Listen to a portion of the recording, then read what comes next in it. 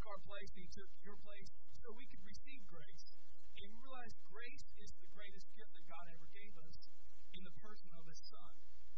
And so last week we talked about grace not only needs to save sinners, but He needs to save self-righteous, prideful people. Because it's a sin to be self-righteous and prideful, just like it's a sin to look at pornography. Hello, somebody. And so we see that grace needs to save sinners, but grace needs to save the self-righteous, which last week, I know I was pretty strong last week, which was good for you. Last week we talked about grace needs to save the self-righteous, and the reason I was so strong in teaching that is because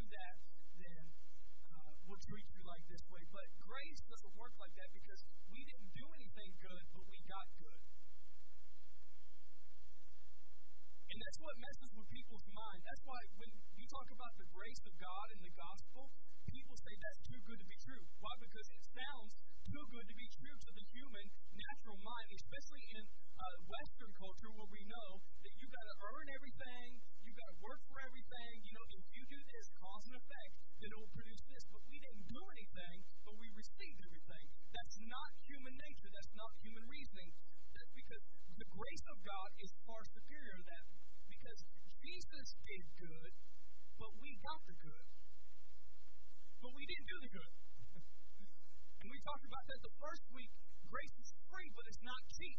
Somebody paid for it, and it wasn't you. It was Jesus himself, because you couldn't pay for it. And that's why the grace of God is free, but it's not cheap. It's very costly, because it costs God everything to give us the grace of God. So God's not just giving you goodness because he's a nice guy. No, he's giving you goodness because Jesus paid for him to treat you with his goodness and with his grace.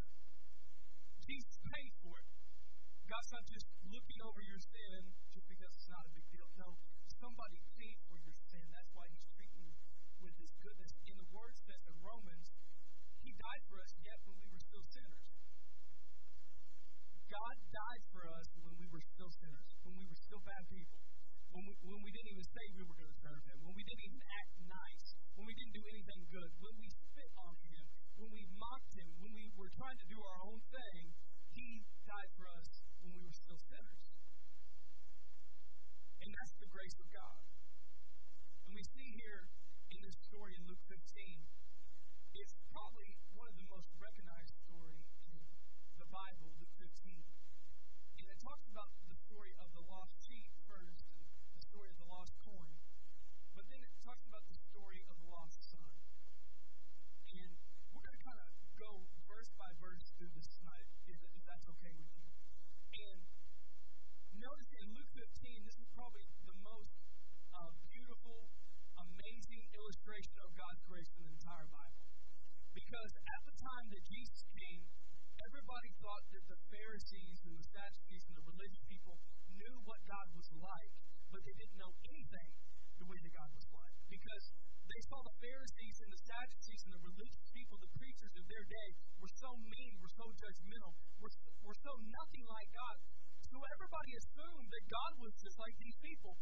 And then Jesus came, who is God, and said, no, God is not anything like these religious people. He's completely different from what you guys think. So that's why he told these stories. You notice he was surrounded by religious people who were asking Jesus, why do you hang out with lost people? Why do you hang out with sinners? Why do you hang out with the shady people in town that everybody says, Christians shouldn't hang out with those people? Why do you hang out with those people? And Jesus said, okay, I'm going to tell you 3 stories to explain what God is really like and who he really loves and what he came to do. And so Luke 15 is probably the most amazing passage that shares that with us. In Luke 15 of verse, let's start in verse 12. You guys still here? You guys ready to receive? Now, let me say this before we get into this. Preaching the prodigal son is like a filet mignon for a preacher. Okay? So we're going to go verse by verse in this, but I'm going to have to leave stuff out because there's just too much in this story. Every word you could preach on in the prodigal son. For a preacher, it's like filet mignon tonight, so I'm a little excited to preach this. So verse 12, it says, and the younger of them said to his father, Father, give me the portion of the goods that falls to me. So he divided them his livelihood. So pretty much the younger son, notice the prodigal son, he says, Dad, I know I got an inheritance coming in the future, but I want it right now. I want you to give me all the money you have for me set aside for when you pass away. I want it right now. And so you don't realize how disrespectful this was to the younger son for him to say this to his father, pretty much meaning, Dad, you're dead to me, just give me your money. Okay, that's pretty rude. And you know what? All of us have done that to God in our lives. Some of you admit it, the rest of you won't. Because the Word of God says this, that we all were like sheep that has gone astray. Notice it says we all. All of us in here, whether you were raised in the church, whether you never went to church your whole life, it says in Isaiah 53 and even in Peter, it says that same thing, that we all were like sheep that went astray from God. We didn't go towards God. We ran away from God. We all wanted to do our own thing. And all of us in our life has done this at some point of time. Maybe some of you are still trying to do this to God. And this is what the son thought. The son thought, the younger son thought, a life without his father would be a better life than a life with his father. And that was probably the dumbest decision he ever made. And you know what? Still to this day, there are so many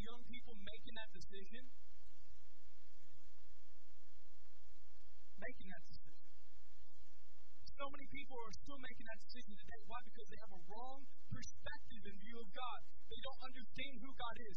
They don't understand the goodness of God. They don't understand that He's a good Father. They think about God, they think boring, lame, church, He's trying to take my fun away, which is a wrong perspective. Now, people are boring, people are lame.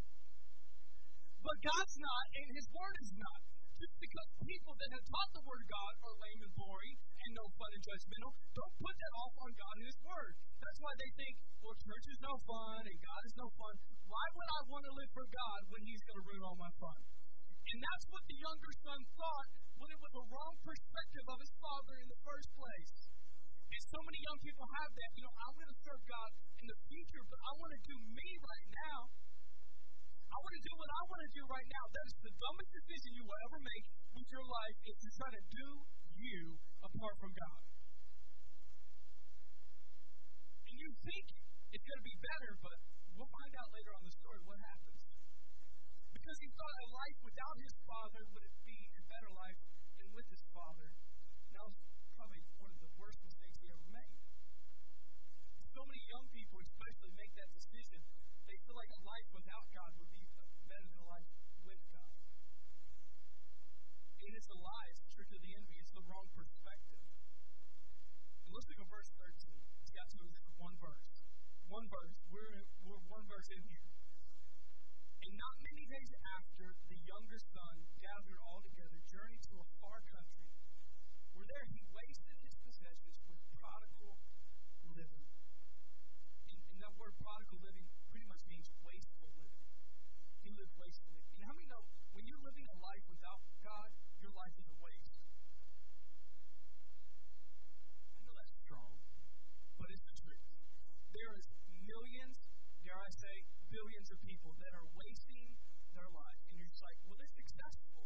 And they're doing so much stuff for people. And life without God is a wasted life.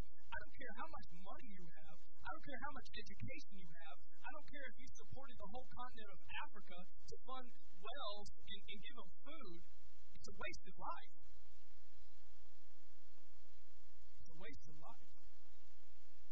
Because a life without God will only produce waste. And we see that it says he lived a wasteful, prodigal life. In verse 14, every word we're preaching this, but when he had spent all, there arose a severe famine in that land, and notice, and he began to be in want.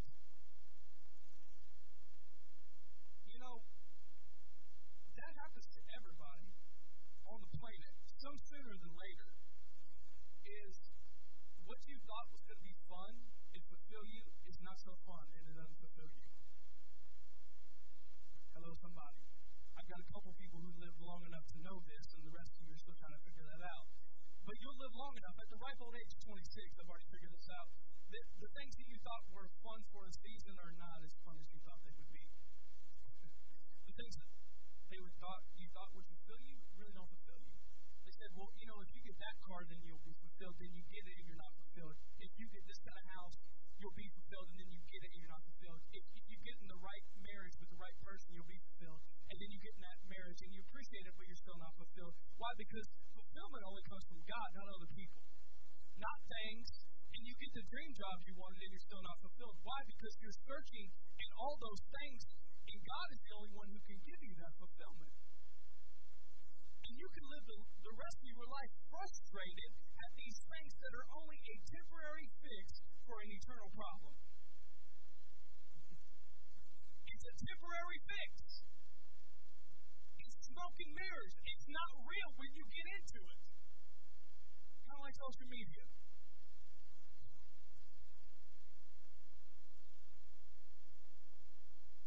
It's not real. People only put their best out there so you can see it. You don't see them and what they're thinking at nighttime.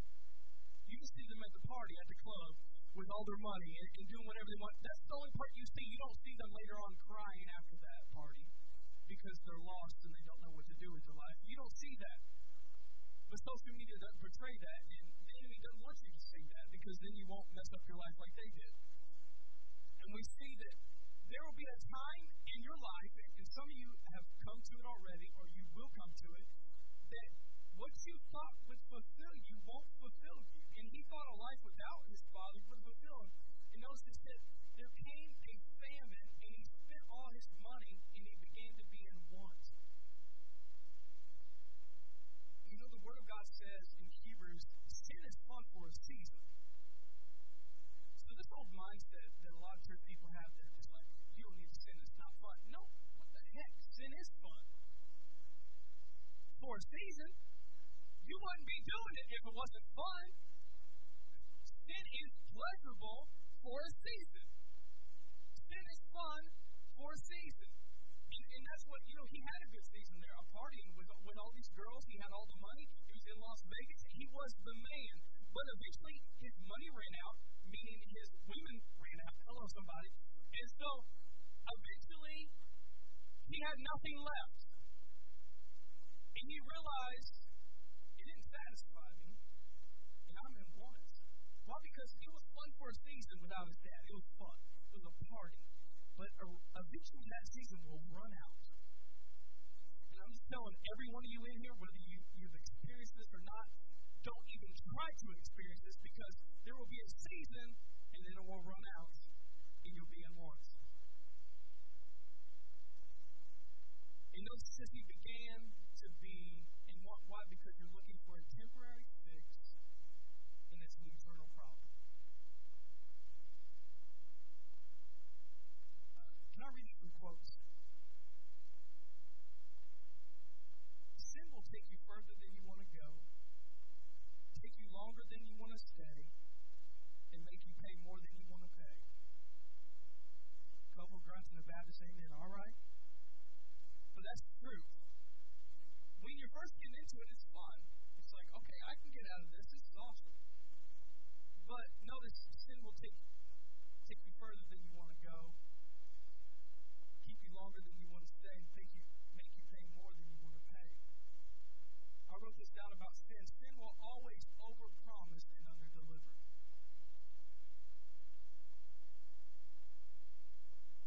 It will always overpromise and underdeliver. Why? Because you're just seeing the highlight reel.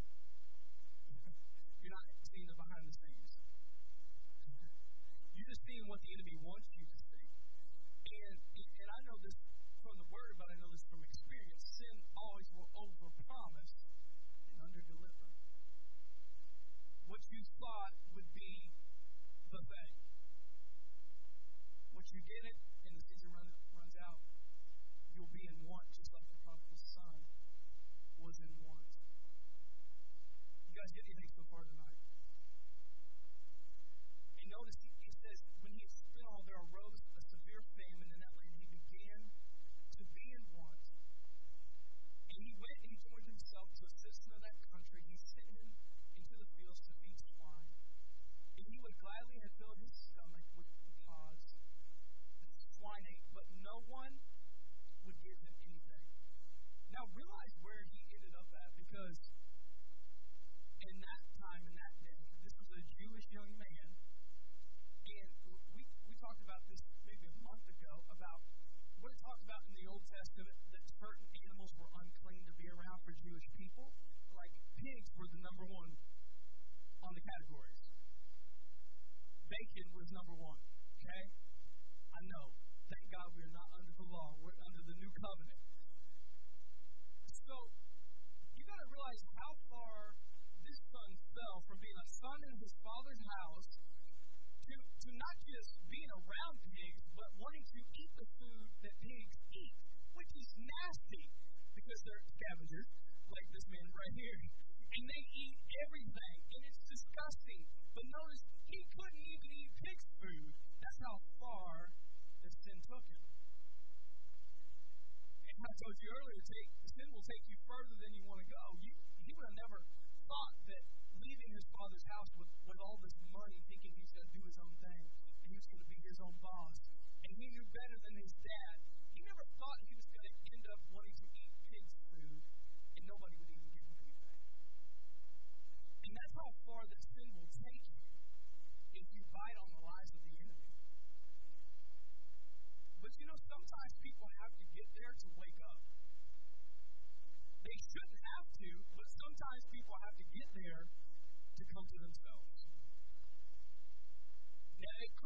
avoid it. But a lot of people are so stubborn, they gotta run head first into that brick wall for them to figure out that they were wrong and God was right the whole time. The best thing you can understand at a young age is you're wrong and God's right. All the time. When you think you know better than God, you don't. Let me just say that to you. I know you feel like because you went to college for a few years that you're the most brilliant person and you're smarter than your parents and you're smarter than your grandparents. Grow up, for goodness sake. You're not that smart, and you're especially not smarter than God is. Because He knows everything about everything. You notice in verse 17. Now this is like a preacher's feast right here because of course it starts out with but when He came.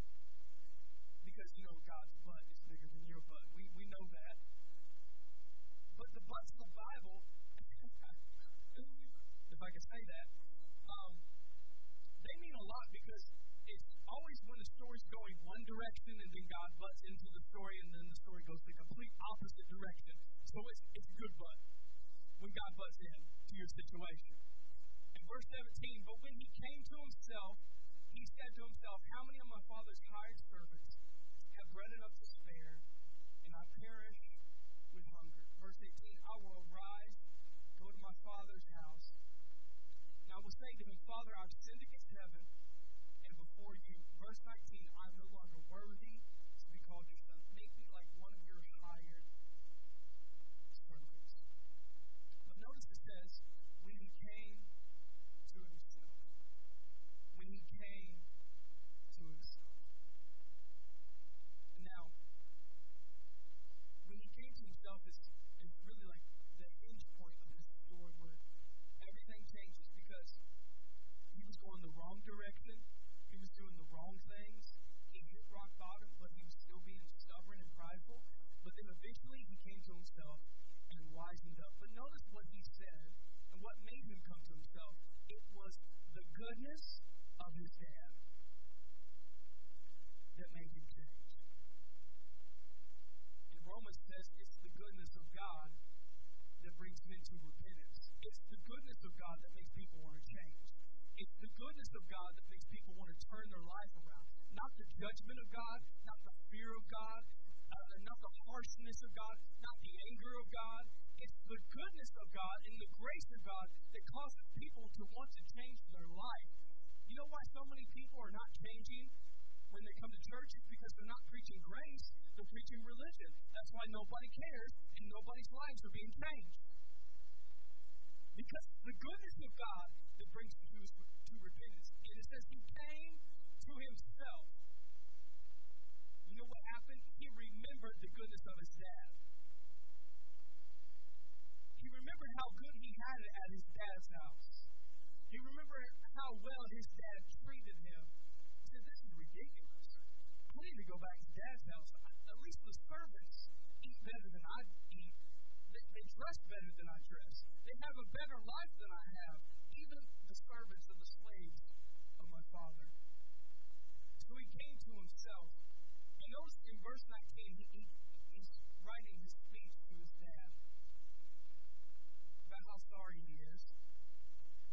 In verse 19, he says, I'm no longer worthy to be called your son. Make me like one of your hired servants. Notice that. I'm no longer worthy to be called your son. Now, we've been talking about grace and realize grace is unearned, unmerited favor and blessings of God. So, it was never about the son being worthy to be a son. He was always worthy because he was a son. And realize he was a son by birth, not by worth. He was born into this. And that's the same thing with us. We're not worthy to God because of our worth or what we do for Him. We're worthy to God because we've been born into the kingdom of God and we're His children. And the Bible says in John 1, it says that Jesus gave us the privilege and the power to become the children of God.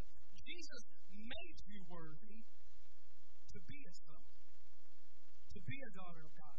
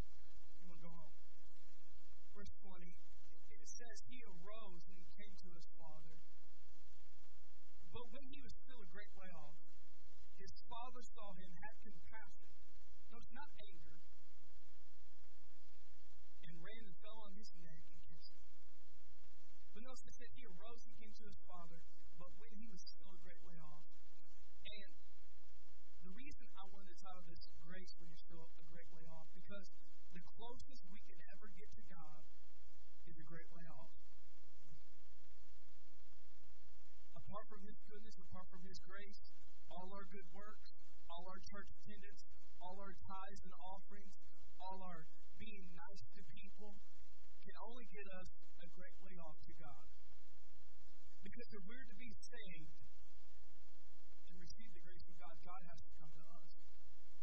You realize religion says you need to get to God. That's what religion says. And that's why a lot of religious people are so uptight, because they never get there. And it's a constant struggle their whole life because they feel like, I need to get to God. I need to do better. I need to try harder. I need to give more. I need to serve more. I need to be nicer to people so I can get to God. But you can never get to God by yourself.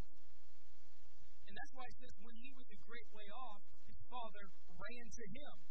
And notice, religion and the gospel are completely different because the gospel or grace says God ran to you when you couldn't run to him. So God runs after us. God embraces us. God changes us when we can't get to him, when we're still a far way off. The grace of God comes to take us and make us his son in right standing with the Father. And notice it says he arose and came to his father, but when he was still a great way off, his father saw him, had compassion on him, and ran and fell on his neck and kissed him. Another kind of side note to this, that during that period of time, the Middle Eastern men did not run whatsoever. Especially a Middle Eastern man with a lot of money and wealth like this father. They don't run. Still today in the Middle East, they don't run because it's undignified to just be running around. And so a man like that, notice what he did. He didn't care if he was undignified or what people thought about it. He just loved his son and was wanting to welcome his son back into the family. And most of us would say in this story, especially the religious people, when they were hearing that, they thought, hey, I know what's coming. This father, he's going to run to him. He's going to punch him out. He's going to kick him. He's going to yell at him and say, what the heck have you been doing, son? You wasted all my money. You've been living crazy. You made me look bad. You made your mom look bad. You made your brother look bad. Why? Because that's what religion says. But that's not what God says. And that's why so many people can't handle stories like this, because it's totally different than the way we think as humans. Because we're thinking, well, he deserved to get yelled at. He deserved to get beat up. He deserved to have his father just rebuke him and cuss him out and beat him up. But no, his father came to him and had compassion on him and kissed him. You notice in verse 21 it says, and the son said to him, Father, I've sinned against heaven and in your sight, and I'm no longer worthy to be called your son. Verse 22, but the father said to his servants, bring out the best robe and put it on him. Put a ring on his hand, put sandals on his feet. But notice, he tried to give that same speech to his father, and his father didn't listen to it. I was thinking about this the other day.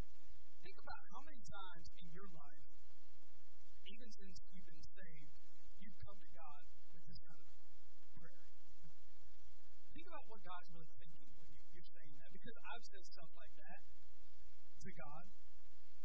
Think about how many times we've said prayers like this to God after we've messed up and done something dumb, and God's not even listening, because he's saying, hey, you're my child, you're my son, you're my daughter.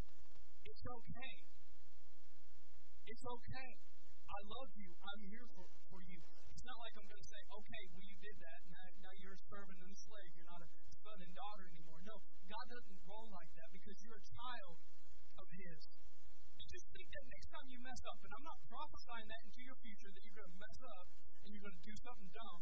But if you do, remember this prayer next time when you're thinking about praying something like this to God, because it sounds so righteous and holy to say that to God. And God says, shut up.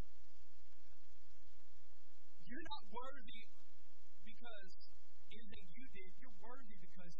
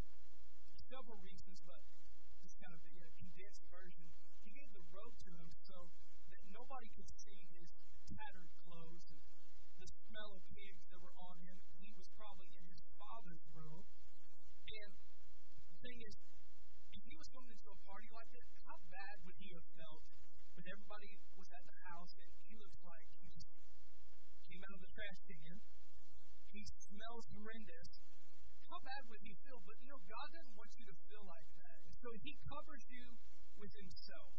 And the Word of God says that he gives you a robe of righteousness. He takes your sin, rags, and he covers you with his righteousness. That's what God does to you. And notice it says he gave him a ring, which we know ring stands for authority. Because when a son or a daughter in that day had their father's ring, it was pretty much like a credit card. So whatever the ring pays for, you can get. So unlimited. If they know who your dad is, you can just put the ring down and you can get whatever you want. So he gave him his ring, and notice he gave him a pair of sandals. Now the significance of sandals is because in that day, servants and slaves were barefoot, but only sons and daughters in the house wore shoes. Now, y'all out here. They wore shoes. So it's significant, once again, he's not just giving him random gifts like, hey, son, I think I got something in the closet here. Let me see what I can find. Yeah, I haven't worn this robe in a long time. You could probably have that. I got the old ring I got out of the ring pop machine a while back. I could probably throw you that. And I got a pair of just old shoes that are messed up. No, he gave him the best of everything. And it's significant. All these items that the father gave the son were super significant. But notice he gave him sandals for his feet because only sons wear shoes in the house. And that's how significant he was. He didn't want his son to feel like a servant or like a slave or like he thought less of him now. He gave him proper respect in the place where he belonged as a son. In verse 23, it says, bring the fatted calf here, kill it, let us be merry and eat. In verse 24, for this my son who was dead is alive again. He who was lost is found, and they began to be merry. In verse 25, it says, and his older son who was in the field came and drew near to the house and heard music and dancing. So he called one of his servants and asked him, what does this mean? And they said, your brother has come and is received safe and sound, and your father has killed the fatted calf. But notice he was angry and would not go in. Therefore his father pleaded and came out with him. And he said to his father, lo, these many years I've been with you. I've never transgressed your commandments at any time, and you have never even given me a young goat, that I might make merry with my friends.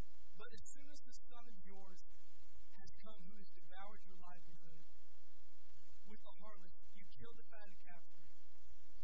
In verse 31, he said to his son, son, you're always with me, and all that I have is yours.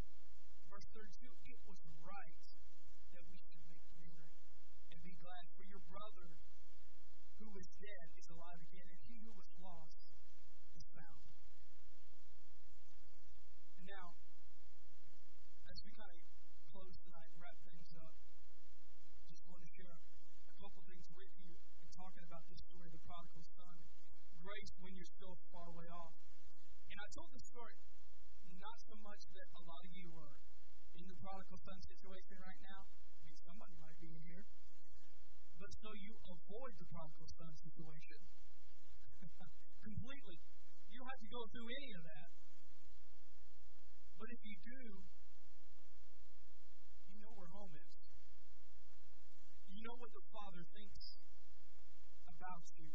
You know how much the Father loves you.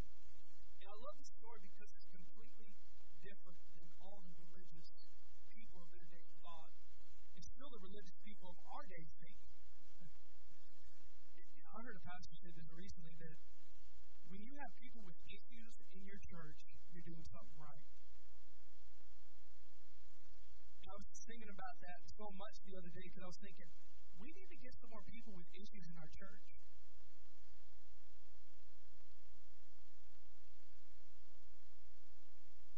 Quiet.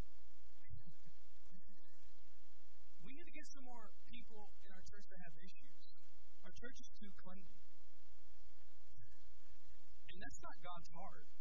No, it is God's heart to clean us up and to get us to where we're established and we're full of faith and we're pure and we're holy and we're righteous and we're doing the right things. But his heart is lost people. And how many know we need to not be like an older brother who's trying to keep lost people out, but welcoming people into God's house our church with issues. And I realize the reason we don't want that is because it's uncomfortable. It's uncomfortable. Isn't it a lot easier when everybody's getting along, nobody's got issues, everybody's just living for God? It's fun. It's light and easy. But that's not the real Christian life. Now, of course, you're going to be hanging out with those people, fellowship with those kind of people majority of the time, but you need some people in your life that make you feel uncomfortable. And you get uncomfortable when I say you need people in your life that make you feel uncomfortable. I do too, but it's the truth. Because what do you think lost, hurting, dying, sick people look like, act like, smell like, talk like? They don't talk like church kids.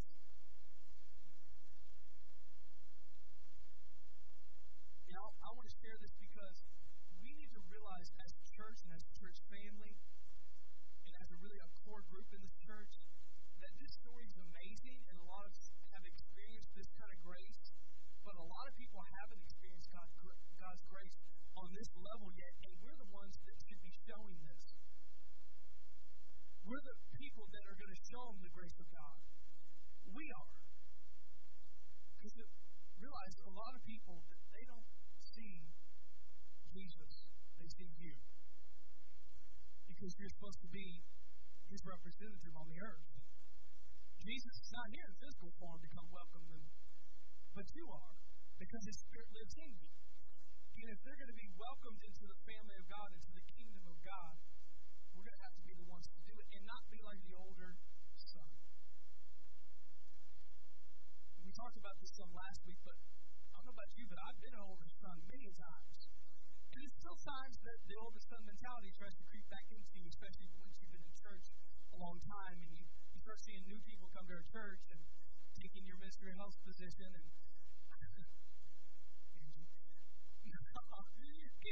and taking your seat and everything else, and the pastor starts talking about them now, not you, and the spirit of the older brother can rise up within you, and you don't even realize you're being the religious people that you don't like to be compared to when people say Pharisees and Sadducees, but a lot of us act just like them when people come around that have issues.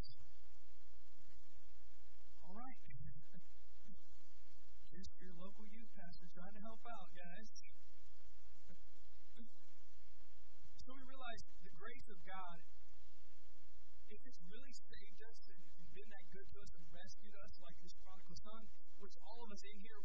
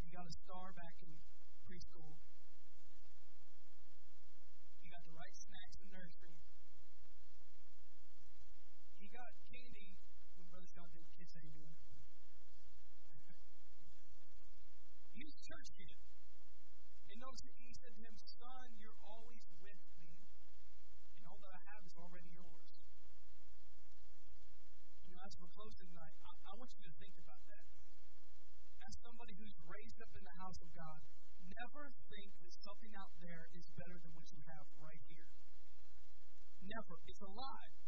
It's a trick. Like I said at the beginning, it's a trick. It's smoke and mirrors. It's social media. It's highlight reel. It's not the behind the scenes. You don't know what's going on in their lives.